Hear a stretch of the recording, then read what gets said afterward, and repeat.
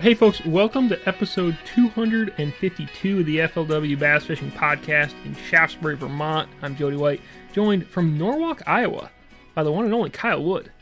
Man, you crushed it. It sounds so natural coming out of your mouth now. Kyle, it's a new year. I know where you live now.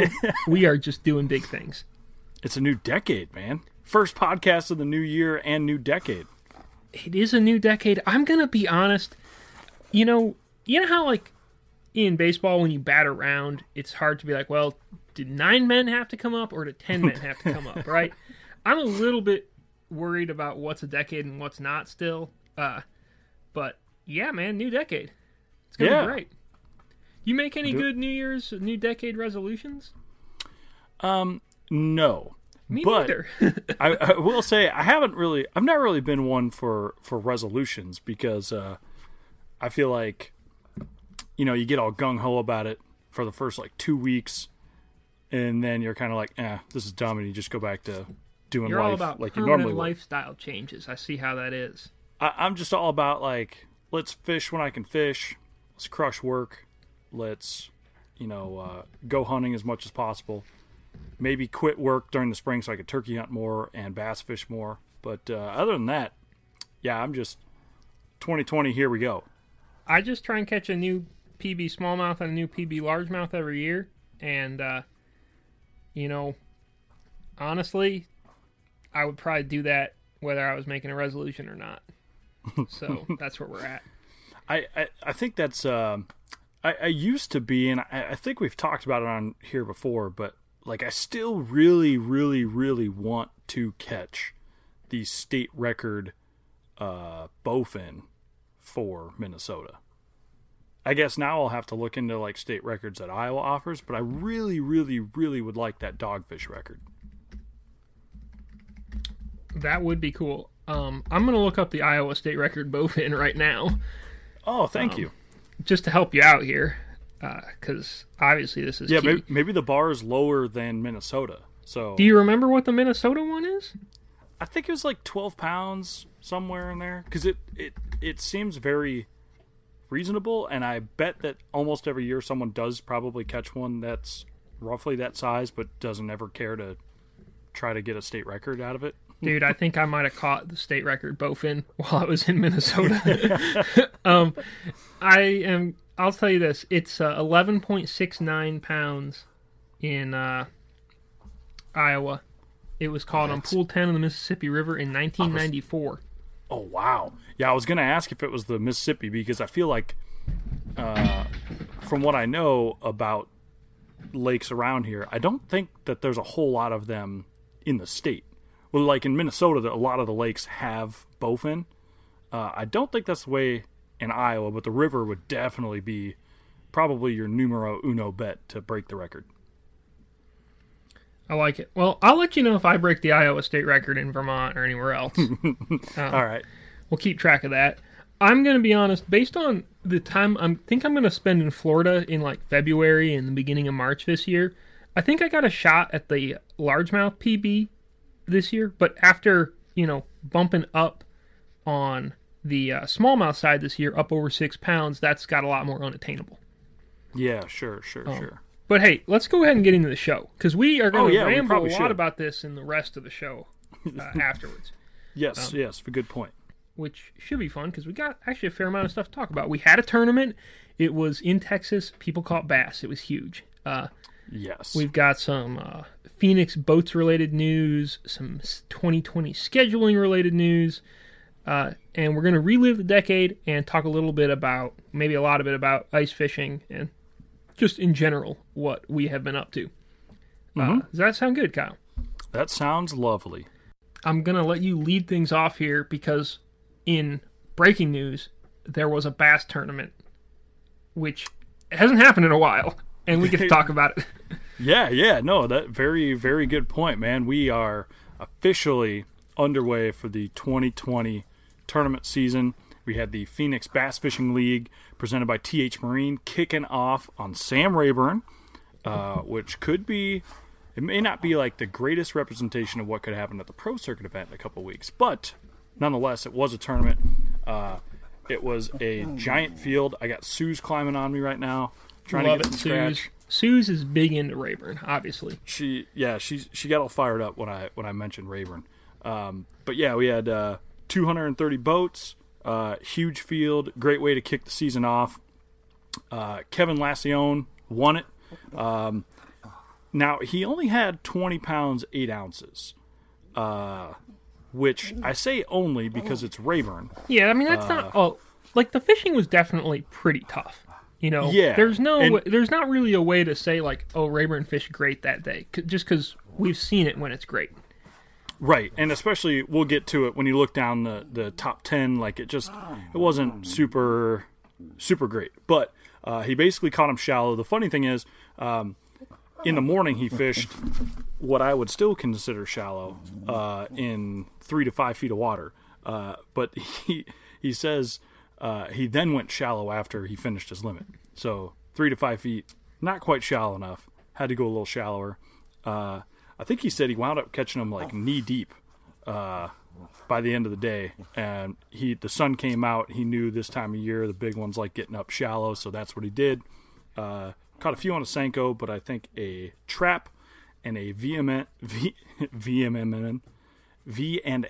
Thunder Shad, the swim bait, was the deal for the most part, which isn't overly surprising again for Rayburn in the winter, especially seeing the trap. Yeah, we got Derby season rocking and rolling. First of all, love that Suze participating so much in this show. Dude, I got tail wagging on like hitting this box over here. She's whining a lot. I'm gonna need you to be cool, Suze, because we're talking derbs right now. On the co-angler side, Jaden Parrish won. He had 15 pounds even. I don't think we're always going to talk about the co-anglers with BFLs, but we only have one to talk about, so we did it. Yep, nice and easy. The big bass on the boater side was 9.7, which is pretty huge. Yeah, that's more Rayburn-esque. Yeah. I will say, though, so I thought I had this pulled up. The guy who caught it is Mason Kellett. He only caught 2 fish. Finished 44th place, which is a tough way to go if you catch a 9-pounder. But his other one must have been pretty good too, because he had 11.3 total. Oh, sure. I'm not saying that's the biggest 2-fish weight anyone's ever had, because it's not, but that is a really pretty solid way to catch 2. Yeah, no kidding. Dude, Tyler Netterville had a 7.8. He had just 1 fish though. Oof. That's a chunk. But yeah, it was definitely kind of a tough day. But like, I think from what I understand, Rayburn in the legit winter is generally it's got that up and down nature to it. Yes. I think yeah. Even last year, like Castledine and Cecil were. They were saying that we were there too early. And obviously we weren't, because it was dramatically different and the fishing was great if you figured it out. But it seems like it's not an unexpected thing to see Rayburn like that. And, this year we're definitely, for the pro circuit, we're going there later. And maybe we'll see it, show out as much as Rayburn's supposed to show out. Right. I mean, it was, 1812 was second, 15.9 was 10th. So, good weights, just, especially if you look back to, if you're comparing it to the pro circuit event last year, not quite up to speed. But, I think it should be a banger for the pro circuit at the end of the month. I think that one will be pretty good. I think the fish are going to come out for you and I, is what I think. Yeah. They're going to know that we're there. They're going to be like, all right, let's go. Time to show off some hogs. They know that's what we're there for, so it'll be sweet. No doubt about it. Next BFL is actually this weekend. It's a Gator Division event on the St. Johns River. So, Kyle, we get tournaments on back-to-back weekends. Nice. Then we get a week off, and then I believe there's about 4 tournaments a day for the next 7 months. Then it just starts rocking and rolling. Starts going. Yep. But anyway, our other piece of news, or another piece of news, is the FLW Phoenix bonus, which was announced. It's basically an enhanced contingency program, maybe similar to what Ranger Cup used to be, but actually better than what Ranger Cup used to be. It's definitely at the lower levels. It's so on. I guess like the main thrust of it is the Phoenix Bass Fishing League level. Not that there's big payouts on the Pro Circuit level. There's big payouts on the FLW Series level for first place, and stuff like that. But for a Phoenix, if you have a new Phoenix with a 250 and you win a BFL, or actually a 2016 or newer Phoenix with a wait a minute, am I reading this right? Maybe it's with this is a 2017 older, so this would be 2018 or newer Phoenix. You can, with a 250, if you finish in first, you get $7,000. If you have a 225, you get $5,000 extra. Like, it's pretty big numbers. Definitely go and look to make sure what boat you have and whether it is eligible or whatnot. It seems like most of them are. It just kind of varies along the scale, if that makes sense, of newness and that sort of thing. And also they have it also is like for highest finisher. So if you finish third in the tournament and the guys above you are running a let's say a Skeeter and a Champion, because who doesn't love a Champion? Then you would still take home the Phoenix, the Phoenix bonus money, but it would be, I think, I don't think it's as much. It's like $1,000, I think. Yeah, $1,000 for highest finish. Yeah. Yep. Which is still pretty good money to not win. Oh, heck yeah. Yeah, because you think, like, at a BFL, dang, that's a pretty good, say you're fifth, right? If it's like Skeeter, Ranger, Skeeter, boom, then there's you. Yeah, you get your winnings for the tournament, but then boom, another bonus $1,000. That's pretty dang all right. Even if you're first and you're running a new boat with a 250, you would make $1,000 more than you with the bonus. You'd make $1,000 more just on the bonus than you would just to win the tournament. Mm-hmm. If it's a full field. Yeah. But yeah, cool. you should dive into it because, like you said, they have some things like if you're the original owner, you qualify for some things, but they also have a program for if you're not the original owner and it's still a pretty new Phoenix, you could still win some money. Yeah, and it does. It's not the same as the First Flight program. So, like, just because you're signed up for First Flight doesn't mean you're signed up for this. At least that's my belief. So I would say make sure before you fish an FLW tournament, if you've got a Phoenix, make sure you're dialed in with this, because it would really suck to win and miss out on like $5,000 or something like that. Yeah, for sure. But anyway, it's cool. I'm glad they're doing it because it's definitely, I don't know, I feel like one of the hallmarks of FLW has been that if you fish it out of the right boat, you can make big money. It looks like that hasn't changed. Right. Although it may take a little while for us to see, based on guys ordering boats and things like that, it may be a little while until the fields look as Phoenix heavy as they used to be Ranger heavy. Sure. But maybe not. We'll see. And it's going to be fun new times, no doubt. Absolutely. Alrighty. Kyle, our other piece of news is that we announced that the 2020 FLW Series Championship is going to be back on Lake Cumberland. Whoop whoop. This was, I think, some of the worst kept news pretty much ever.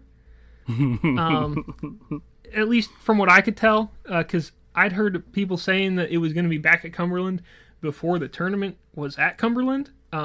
Right. Also, the FLW Series schedule that there was going to be one at Dale Hollow was telegraphed extremely well. So somehow, maybe it's just that part of the country, I don't know, but apparently folks are really good at talking.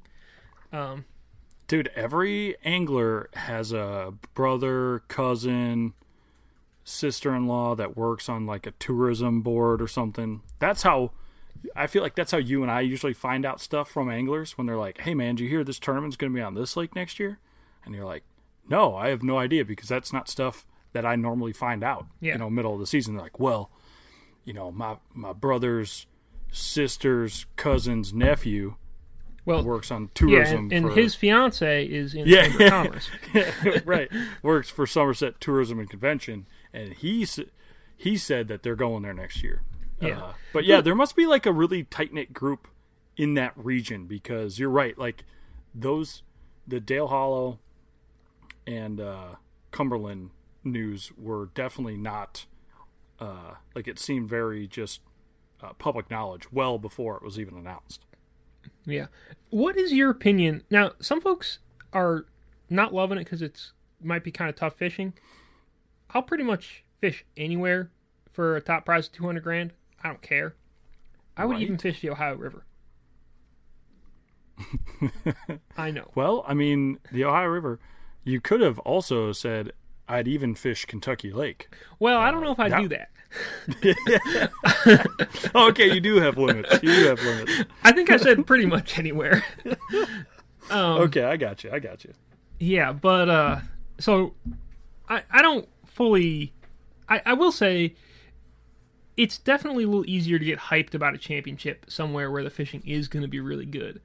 I don't know if it's going to be a 15-inch limit or not, but if there's a 15-inch limit, the fishing on Cumberland is like legit not bad. There are a lot worse places you could go. Let's put it that way, especially that time of year. You know what I mean? Yeah, and I think other than for the Western guys, like Cumberland's in a pretty good location for like a lot of the divisions to get to, which seems kind of nice. Plus it's like super pretty that time of year, so I'm all like, just on that aspect alone, I'm all for it. Yeah, there's no great location to have a tournament for the West Coast to get to. It's just a sort of a fact of life. And I mean, I guess, like if you had it in Texas or Oklahoma, yeah, that's, quite a bit closer. 8 or 10 or 11 hours closer, depending on where you put it, than Cumberland is. At the same time, that's another 8 or 10 and 11 hours to come from New York, or to come from, Maryland or something like that. So it's, I don't know, it's just a tough thing, man. To have a nationwide event and have everybody come together, there's sort of a fair solution, but man, there's not a perfect solution. Yeah. Yep. But I don't mind going back to Cumberland. I like it there. I think we lucked out only having the one major fog delay this year. Hopefully we get lucky again next year. Or, this year. We'll see what happens. Let's see. What else is there to talk about? Well, I mean, it's been a little bit since you and I have been on this pod, but right around that Christmas, New Year time, we had the top 50 stories of the decade, and then we also had like the top stories of 2019. So it may not be a bad idea. I'm sure everyone listening has read through those stories, knows about these things, but it could be kind of fun to talk back about some of those, because, I mean, there were a lot of pretty sweet things that went down in the last 10 years. Yeah, definitely. And I'm telling you, man, at least that top 50 story was a lot of work. Like, because we had to go, and it was fun work. It was pretty fun work, because you got to go back and read about stuff and remember stuff. And honestly, Kurt did a lot of the hard part, which was coming up with ideas for what stuff could be. But it took a long time to put it all together. But man, once we got it all together, granted in 2 parts, thank you very much, FLWfishing.com, for not loving me. It was fun to see. I think some of my favorite stories, one of them was definitely the spotted bass story we put in. Because it seems like, guys catching a record spot every week is not happening now. But, there was like a little window there. Well, a moderate sized window where all of a sudden ultra giant spot bass were like everywhere.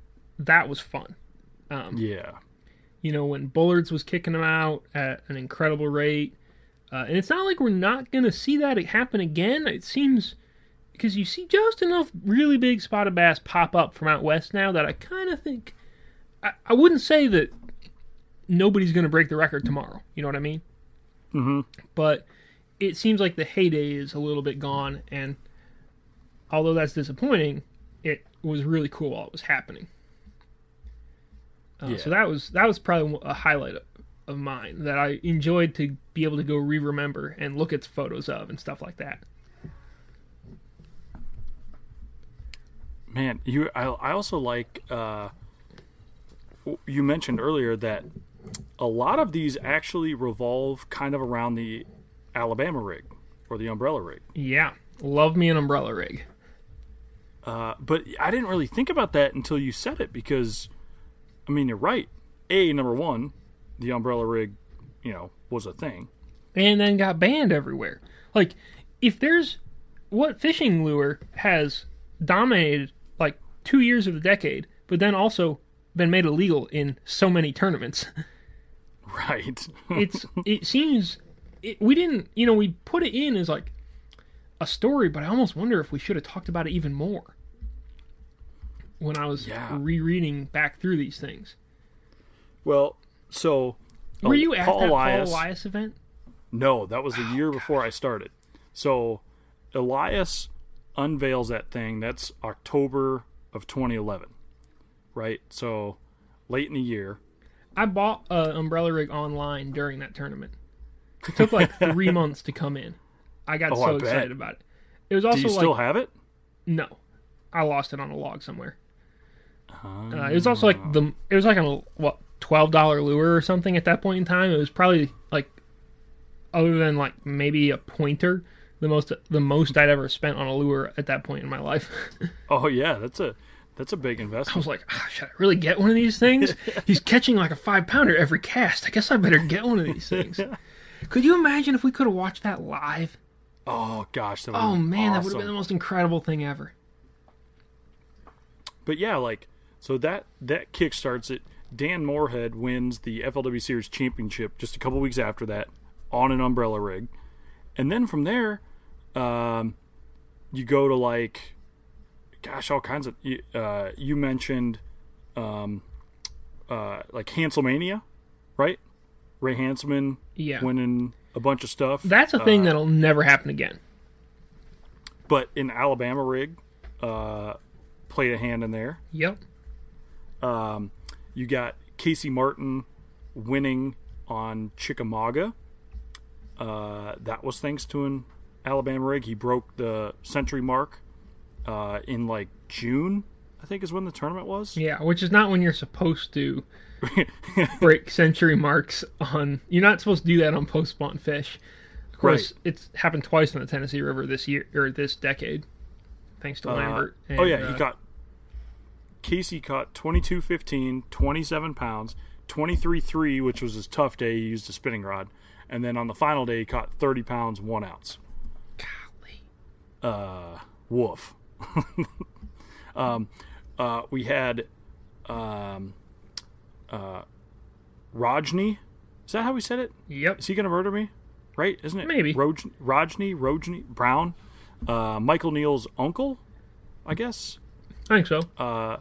He weighed 40 pounds, 14 ounces in a BFL on Chick. That was in March, I think. That was umbrella rig. That was the second biggest bag of the decade. By the way. He then, a couple years, or the next February, caught a 49-pound bag, and also on an umbrella rig on Chickamauga. So, a bunch of that stuff alone, you could go back to, Jason Christie winning on Beaver Lake that was umbrella rig. That was kind of one of the things in there, at least the Beaver Lake era, because that was when we started seeing a lot of those like stacked Alabama rigs. I believe it was the year Christie won, like the hashtag Shane Hugh doing things. Yeah, the big chandelier looking things. In the national championship, I fished there on Beaver. One of the teams caught like a 7.5 pounder or something like that on an Alabama rig in a tournament, which was at that point in time on Beaver. At any point in time on Beaver, like right. Literally an incredible thing. I mean, we were blown away that fish existed, and I didn't even know how blown away I needed to be, if that makes sense. Yeah, it was. So yeah, I mean, we have a lot of things in the decade, but if you read through them and you kind of look at some of these, an umbrella rig was definitely part of a lot of the stuff that happened in the decade, and definitely you could argue that it was maybe one of the biggest storylines of the entire decade, because to your point, the thing got banned like not long after it came out, and I've never heard of another fishing lure that was that cool or sweet that people said nope, not allowed to use it in competition. Yeah, well, they did ban the banjo minnow.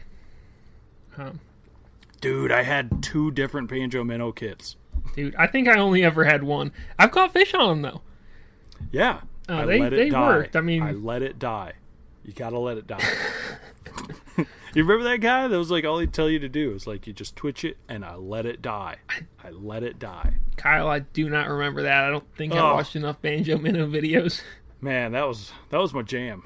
That was I was hooked. I never bought anything else that I saw on TV, like one of those like infomercial type fishing lures. But the banjo minnow, man, they took my money and they took it fast.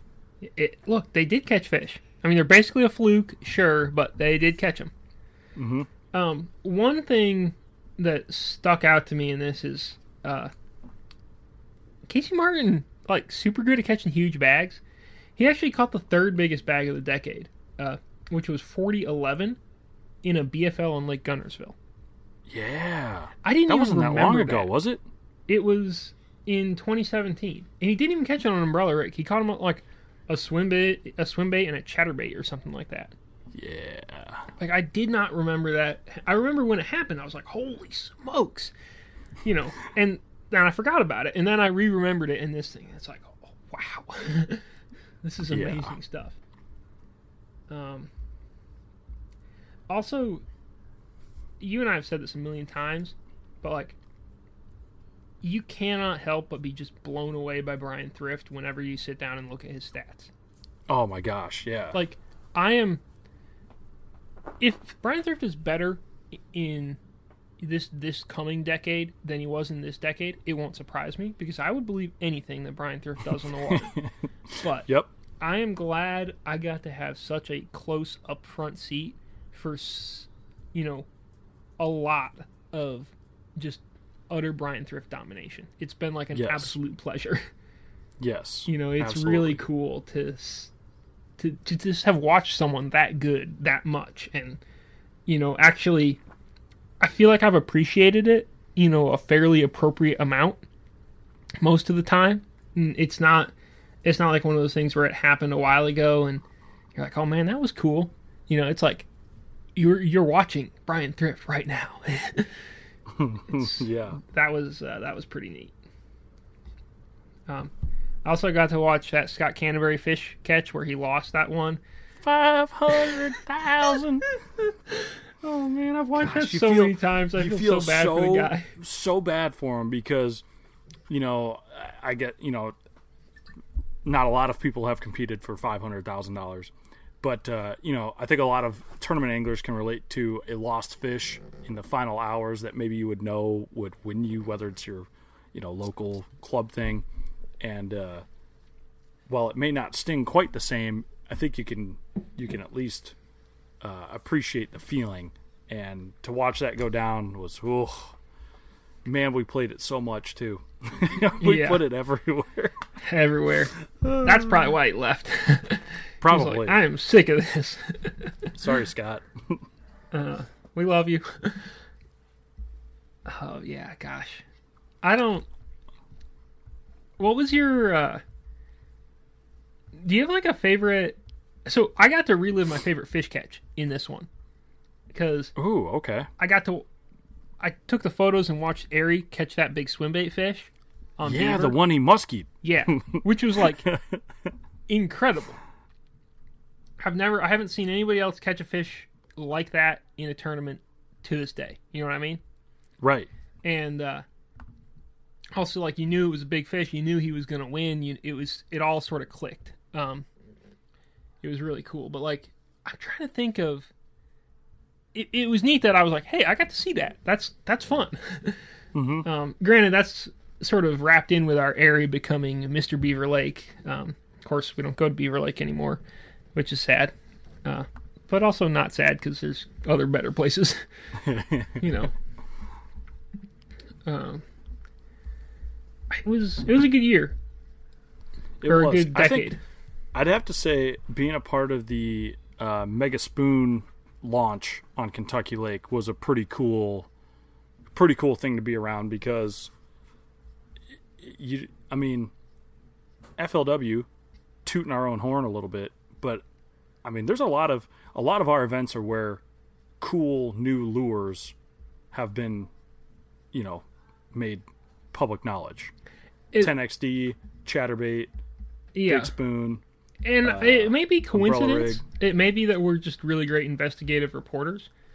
I'm sure it's probably that. A little of both. But it is, when you go to a tournament and there is a bait that no one else really has, so like a handful of guys have, and it's a handful of guys that know what they're doing on the lake to begin with, and then you get to go watch them throw this giant hubcap around and catch fish and lose fish and just like, it's like they're kids again, but they're, trying to win the tournament. But to see people throwing stuff that isn't readily available is a super cool thing, especially when it's like brand spanking new. I remember like guys trying to hide it on the first couple days and being real secretive about it. But then like on the water, the picture used in the article was Clint Davis losing one on a Magnum spoon, and you can see from the picture clearly you can't hide that. That's an impossible big, thing to hide. Metal. Yeah. But that was a super cool, just like thing to be around because you're like, oh man, I'm sure it would have been super awesome to see the umbrella rig thing go down or any other cool baits. But that particular one, like I remember being there. I remember talking to Rob Newell about it, and a lot of the other report, like Brett Carlson, one of our other reporters. Like I remember experiencing that whole thing going down, and it was super, super cool. Yeah, it's just cool when you've got when something new happens. You know what I mean? Mm-hmm. When you've got that kind of thing going on, because it's unforgettable. It's it's a highlight. I could also say, also recently sticking to Kentucky Lake was Lambert catching 101 pounds because, again, dude was catching hogs. He caught a great big one, but also to watch a guy Timmy Horton it and roll back in to take off with like plenty of time left to fish and just hang out and be super chill and like know you got the tournament won. That is also something you don't get to see a whole lot of. No, I mean it's the only time we've seen it. Yeah, there's been times where guys have like pretty well had it won, but it's the only time I've seen a guy just flat up stop fishing and be like, I'm done. There's what more are you gonna do? Yep. Yeah, that was probably was pretty cool. I'm sure Elias probably did that. And like at some point maybe Casey Martin when he won, he maybe quit. Maybe not. Maybe he was like, man, I got to stay out here. I got to catch 38 pounds. Right. But yeah, it's pretty cool. Yeah, that was neat. I feel like we kind of talked around highlights from this year, but was there anything in particular in the 2019 highlight story that stuck out to you? This one, some of them were a little more of a stretch than decade highlights because it might have been better to have it be like a 15 15 highlights, but I wanted to get to 19 because of the year. Yeah, no, that was a great choice. Gosh, I feel like, yeah, we've definitely talked about it. Bilet winning on Seminole Up there. was one of those the super best cool weigh-in things. moments, like, ever. Yeah, hands down. That was pretty Thrift rad. winning the Cup was phenomenal. That's rad. I got to watch Thrift, not on the last day so much, but on the first 2 days. I basically watched him catch like the bulk of his weight, like the stuff that got him to the win, like both days.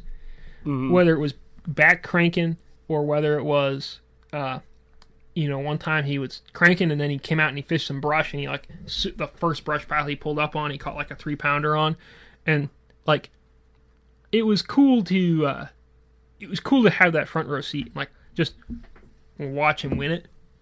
Which, granted, I didn't watch him much on the final day, but I knew everything he did on the final day because I had seen all of the stuff that he did already. You know what I mean? It was really neat, at least for me, to get that complete picture. That would have been like when Atkins won the Cup. Like, I stumbled on him on the first day and then kind of got to watch him every day and see. I mean, he wasn't. Yeah, it was pretty much just that, top water on cane piles. But it's cool when you can watch the guy that's ultimately going to win kind of throughout the whole thing. See how he changes, how he doesn't change, how he handles things. And then especially it being Thrift and the Cup, I could definitely see how that'd be a baller sight to be seen. Yeah. No, it was sweet. A lot of these still have to do with Brian Thrift. Yeah, they really do. And whoops.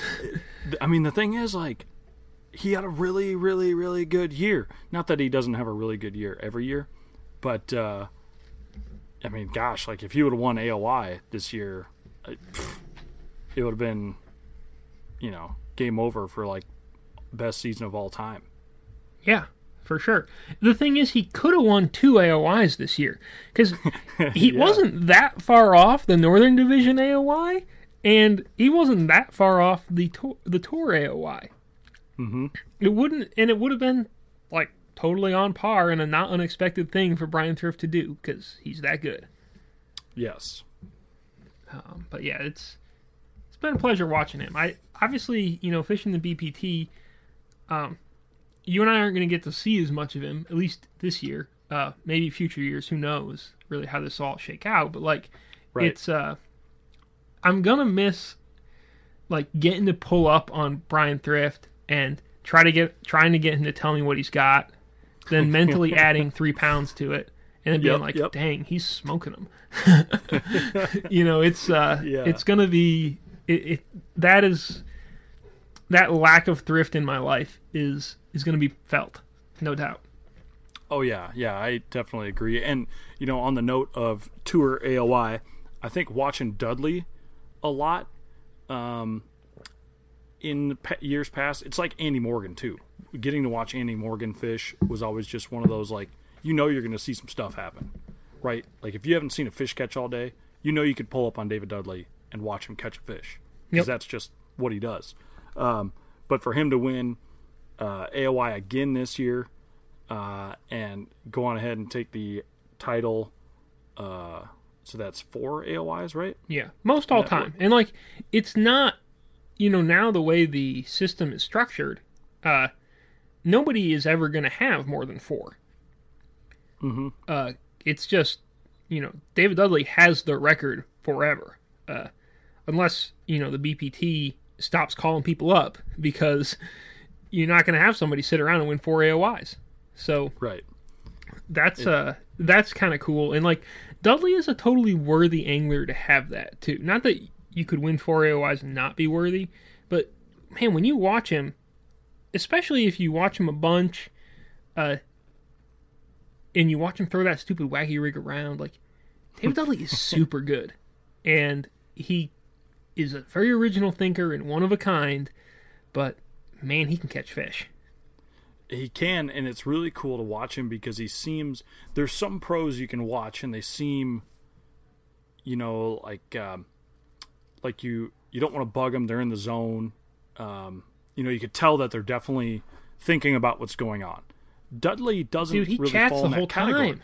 He's talking to you, like, his mind is still so focused on what he's doing, but he's so, like, it's just an everyday thing for him. Like, oh yeah, I'm going to go fish over here now because, the clouds rolled up and I know the fish are going to pull shallow or whatever it is. He doesn't need to, he doesn't need silence to do that. He just goes and throws the wacky rig around, or, he'll go flip a jig around or do whatever, because he just knows he's going to catch fish doing it. And it's a pretty fun thing to watch. And I think this year, for the folks that followed along on live, I think you got a really good taste of that, like throughout his whole AOY season. Yeah. Because he was on live a bunch this year. I mean, he caught him really good. Yeah, and you got some really good, even when the times that Dudley did commentary for live. Yep. I think that's also maybe even a better look into what's going through his brain, because now he's not actually worried about catching fish. He can break down how other people are, and a lot of times, he's like calling things out before the angler's doing it, and then they catch a fish. So, that was watching Dudley's season this year. That was definitely, or last year, the 2019 run that Dudley went on was also a pretty cool thing to keep tabs on, be a part of. Maybe my favorite Dudley moment of the year was he caught a fish at Chickamauga on day one that had a Zara spook stuck to it. He caught it on a wacky rig. Yep. But the spook was just hanging off of it.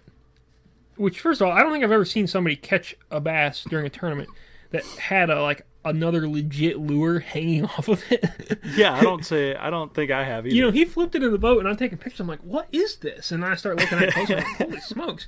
And he then had about a 10-minute talk while he was fishing and thinking about it and, yelling to me about it, that he should be able to weigh the fish in with the spook on it for the extra weight. And I was like, yeah, I mean, sure, David, but I don't think Bill's going to let that fly. Right. And so then he had me call Bill. I was like, and Bill was like, no, he can't weigh that in.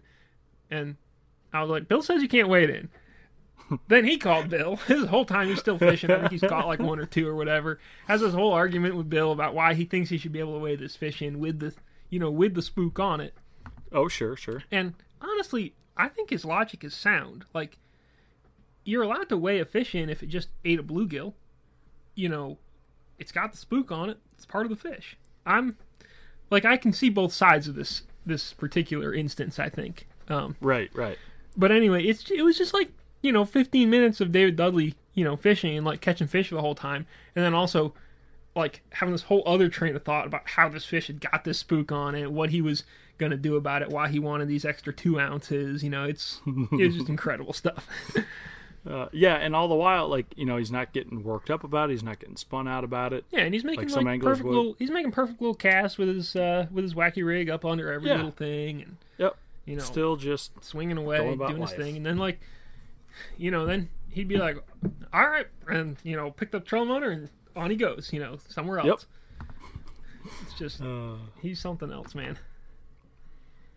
I tell you what though, I felt bad that John Cox had to run up against Dudley on Champlain for AOY. It felt fitting that Dudley... It felt a little preordained that Dudley was going to win AOY. Even though they were a point apart and, it should go down to the wire, it felt like, man, we're on Champlain, David Dudley's going to do this thing. And he did. But, gosh, anywhere but Champlain, I would have loved to have seen that AOY, that final tournament, because... Oh, man, yeah. Man, could you imagine, if it was on Chick, or if it was just somewhere, bland, where there was no...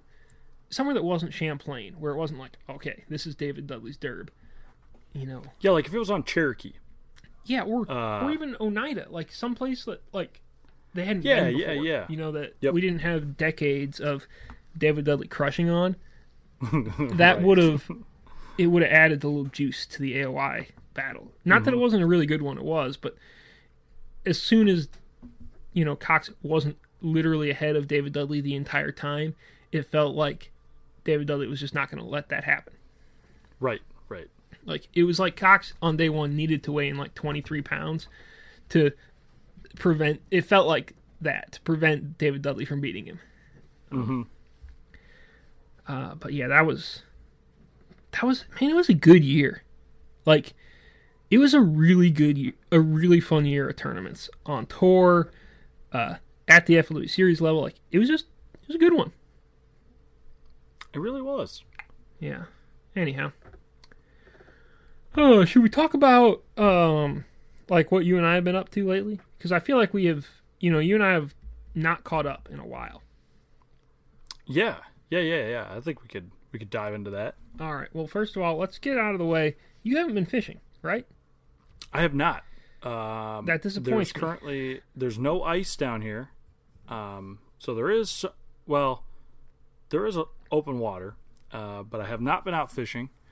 I've been doing a little bit of pheasant hunting and a little bit of goose hunting, which has been fun. But I've been pretty boring from a fishing standpoint, for sure. Kyle, I have been ice fishing out the wazoo. Dude, you are. I actually got a text from Brian Latimer the other day that asked me if I'd been ice fishing, and I said nope. And he said it was basically something like, "What? Even Jody's ice fishing?" I was like, "I know, I know. I'm behind the times." Well, he may not have known about your location in Norwalk, Iowa. He may not have, but I did ultimately. I filled him in, but it was kind of funny that I think, well, even for people that have listened to this podcast for a while, I think they probably understand that you aren't exactly the most gung-ho about going ice fishing, but you will certainly take advantage of it if that's all you have. Yeah, I mean, I'm like way more gung-ho about it than staying home. At the same time, right. If I had a boat up here with me right now, there's a decent chance I would have dropped it into Lake George or Champlain to try and catch smallmouth. But I got no boat, and a lot of the stuff is like super sketchily frozen that's not in the mountains, so I'm going fishing a lot. Yeah, no, that's fair. You have for a guy that's like not totally committed to ice fishing, you have your Panoptix set up, right? Like you took your graph off of your boat, peeled the graph, made it mobile. Didn't have to buy a transducer. I didn't realize. I thought I was gonna have to, but I didn't realize you could like turn it upside down and use it like just basically vertically. Oh sure. I do have to extend my Panoptix arm though, because the last lake I fished, the ice was too thick for me to turn it out sideways and like scan around. I could only look straight down, which is fine because honestly, straight down is like money, especially for just watching fish and jigging and stuff. Like it's such a blast. But it would be good for me to. I do need to add a new piece of PVC, but my little Panoptix contraption, like, it works great. Although I'm thinking about buying a lighter battery, because right now I've just got like a 12-volt cranking battery in my sled, and oh, dude, no good. Dude, let me tell you, it's a little heavier than you want. Like I think a lot more than you need to run a single unit for like, a day at a time. Dude, get a little like 12-volt 9-amp. Yeah, the little like rectangular ones. That's probably what I'm going to do. I need to, just do it. Obviously. They're like $30 if you want like the lead acid one. Now you could get like a Dakota Lithium, same size. Those are pretty expensive though, I think. Yeah, those are like $100. Yeah, I'm not. If I'm going to spend $100 on a battery, it's going to be really big and run my trolling motor. That's where I'm at. Yeah, I think you need to get that battery. I can't believe I didn't know that's what you were hauling around to power that thing. Yeah, well, it's not really that bad. Like we don't have anywhere that has really deep snow yet. So it's basically just ice. You're I'm pulling basically across. Just skidding it around on ice. Yeah, okay. But I can see it becoming, pretty annoying at some point in the future. But it's a much better, much more fun system than I've had previously. And like I've been doing okay, I would say, from a fishing standpoint. I'm not. I gotta get better at like finding big fish through the ice. I can pretty much always find fish. But like just the dialing in on the quality is not something that I'm probably because I'm not really I don't know what I'm looking for when I'm looking for like, oh, where are the big perch gonna be? Where are big bluegill gonna be or whatever? And the lakes where I think I would know what to look for, like where there would be some smallmouth or something like that. Or, you know, I've talked like, hey, how do I find walleye through the ice? It's like, well, kind of look where smallmouth should be in the fall. I'm like, okay, I can do that. Well, here's the thing. Those lakes aren't safe right now. So, can't really do it. Gotcha. So maybe I'll figure that out. I'm going to go at least one day this weekend fishing the Adirondacks. And that's first of all, I got to figure out exactly where I'm going to go and like what lake or lakes I'm going to try. But a lot of those lakes have like brook trout and stuff in them. I got no idea how to catch a trout through the ice. I've watched a lot of videos of it, and it looks like you have to cut a really big hole. And well, if you want to sight fish them, yeah, I would love to do that, but I don't want to carry a chainsaw around with me out there too. Well, you could use an auger. You just have to you got to just grid cut some holes, which I can do now. Yeah.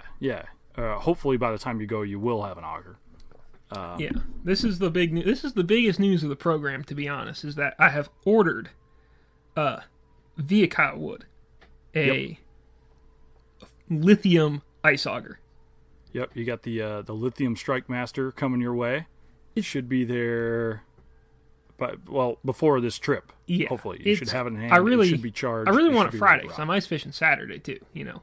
Obviously, I'm putting in 2 solid days on the ice this weekend. You gotta be careful though when you're cutting like a 6-pack, because if you get caught in the hole you originally drilled, you can torque your auger bit, and then that's no good. That's bad. All right, I'll try not to do that. But you could cut a little bit out enough that you could have a sight fishing hole. The times I've trout fished, I've always gone like little rip and wraps, like kind of loud, noisy stuff. Because the best part about trout fishing through the ice is that they're actually like excited that it's cold. Yeah. Instead of most every other fish that's like, oh, man, it's frozen outside? This is dumb. Trout are like, yay, it's frozen outside. What's like the depth scenario that you think I should be targeting for trout through the ice? I'm a big fan of like pretty shallow. But that's also because I'll usually be trying to sight fish. So, like 5 feet or less. Okay. Next question. Do you need one of those covers? Or can you cut a big hole in the ice and not have one of those covers? Because I don't have one of those. What, you mean like an ice house? Yeah, like like those otters or whatever they are. Oh, yeah. Well, I mean, you need that to block light out. Otherwise, you won't be able to sight fish. I got Costas. If you're, that could probably work. I guess it actually probably could work all right if it was shallow enough. But yeah, if you don't have that, I would just like rip around and, I'd put like a lipless crankbait, like a little one. Ooh. And jig that around. Just try to cover water because like if one's in the neighborhood, it shouldn't take too long for them to at least come look at you. And you have a good graph so you can easily see if they come at least nearby or yeah, I mean if there's one under it, I'll know about it. Yeah. That's what I would do. I've done really well with like little plastics, but in Minnesota you can't use live bait. What? Or minnows for trout on a lot of trout bodies of water. So it's usually like artificials was the route I'd go, but they definitely seem to be okay with it. Like little spoons like you'd use for a crappie. They like that.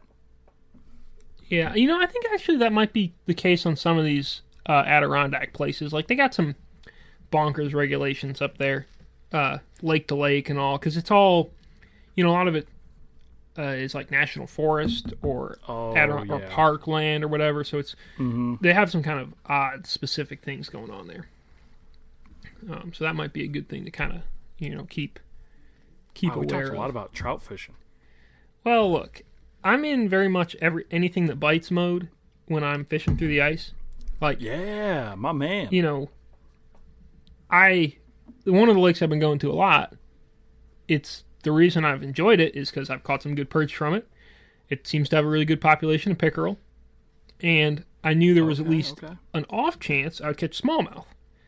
And you did. Well, dude, this last time, so I'd been there twice before this winter. Never caught a smallmouth the whole time. This last time, caught 2 hammer smallmouth, lost another one at the hole, which caused Finn to reach in after it and get his arm like freezing and soaked up to his elbow, so that was smooth. And we also caught a bullhead. Whoa, that's pretty sweet. Yeah, jigging too. Nice. Which is the last thing I expected. And I am really curious to see now if I can go back to this same area and catch more smallmouth. Because, you know, in my head, smallmouth aren't moving around much in the wintertime. Right. And I've caught one on that pond before. So I was like, there either are smallmouth in here or there was one in here once. And now I know there's at least 3 in there. Which, if there's 3, there's got to be more. And I'm going with that. I don't think somebody just dumped a limit of smallmouth in there. Right. But if there's 3, there's got to be more. I know where 3 of them lived. I bet there's more around there. So I'm going to try and go catch more of those. That's my dream scenario.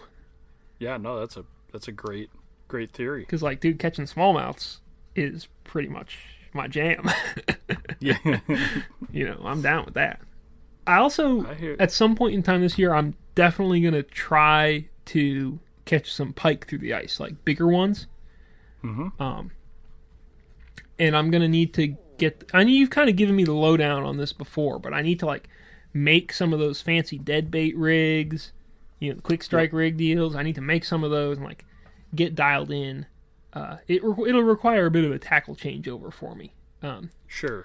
But I really want to do that, just because I want to try it. You know what I mean? See what happens. I wonder if I can. The problem is I don't really know where a lot of my ice fishing stuff is at the moment. Dude, I just found like 6 tip-ups yesterday. I was like, well, dang it. I was wondering where these were.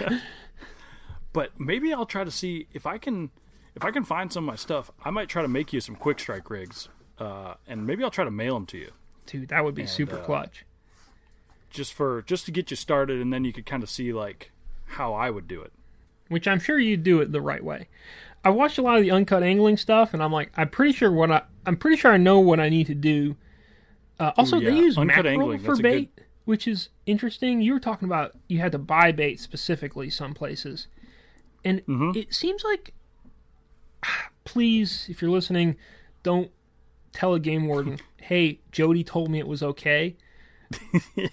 But I don't think for dead bait you need, in Vermont, you need to have it be like from a specific place. I think that's for live bait. So like I think I could like literally go to the supermarket and buy some fish. Granted, I don't know if I could find the appropriate fish. I need to probably go to Hannaford and check it out, but you know, I could buy fish from the store to use. Sure. Also though, one thing, this is definitely the most we're ever going to talk about this is the most probably we're going to talk about live bait in the show ever.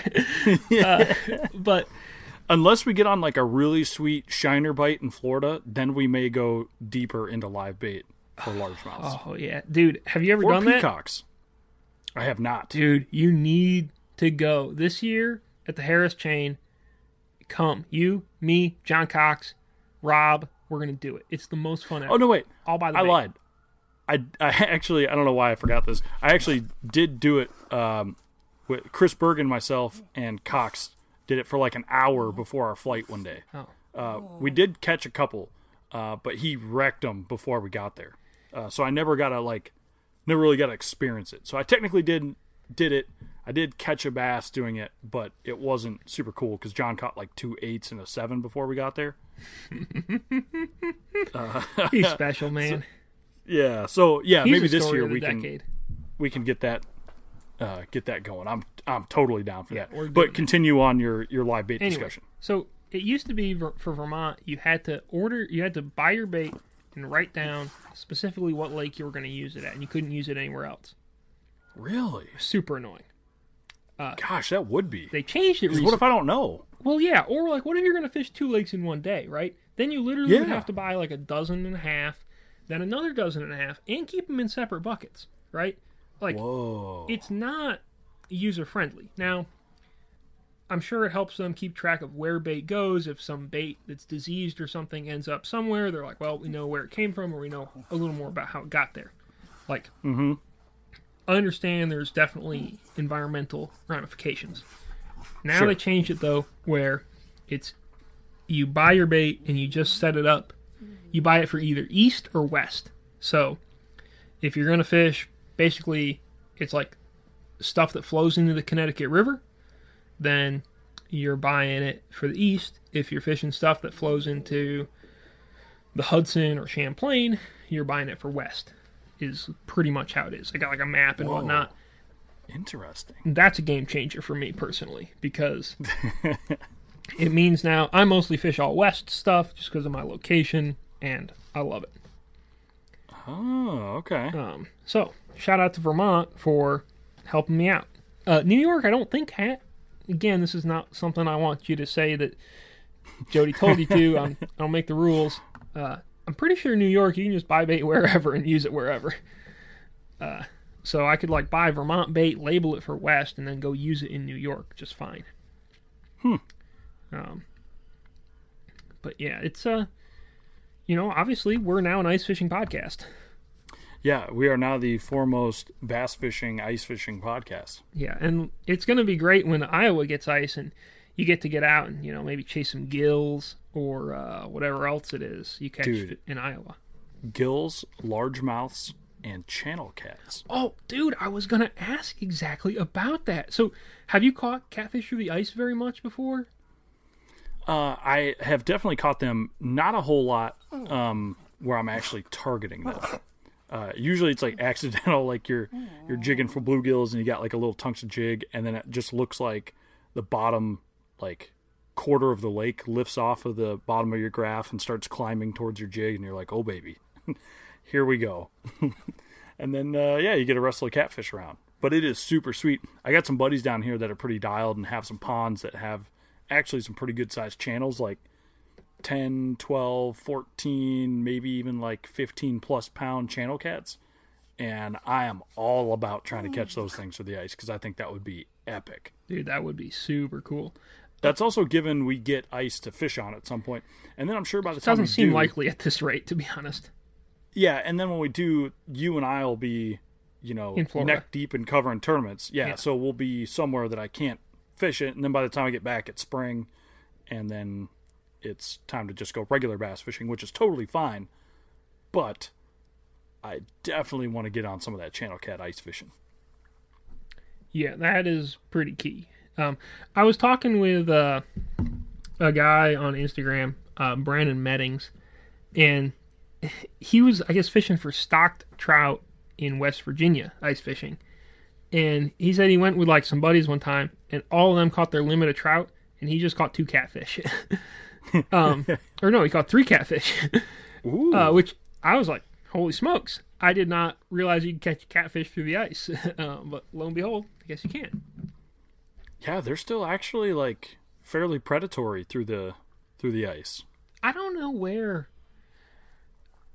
The problem is, other than the south end of Champlain, I don't really know any places in Vermont that have like a pretty good population of catfish. And if I was going to go fish on the south end of Champlain, which right now I think is a little sketchy, I don't know where I would. I don't have the slightest idea how I would try to target a catfish. Gotcha. So that's probably not on the list of things that I'm going to catch.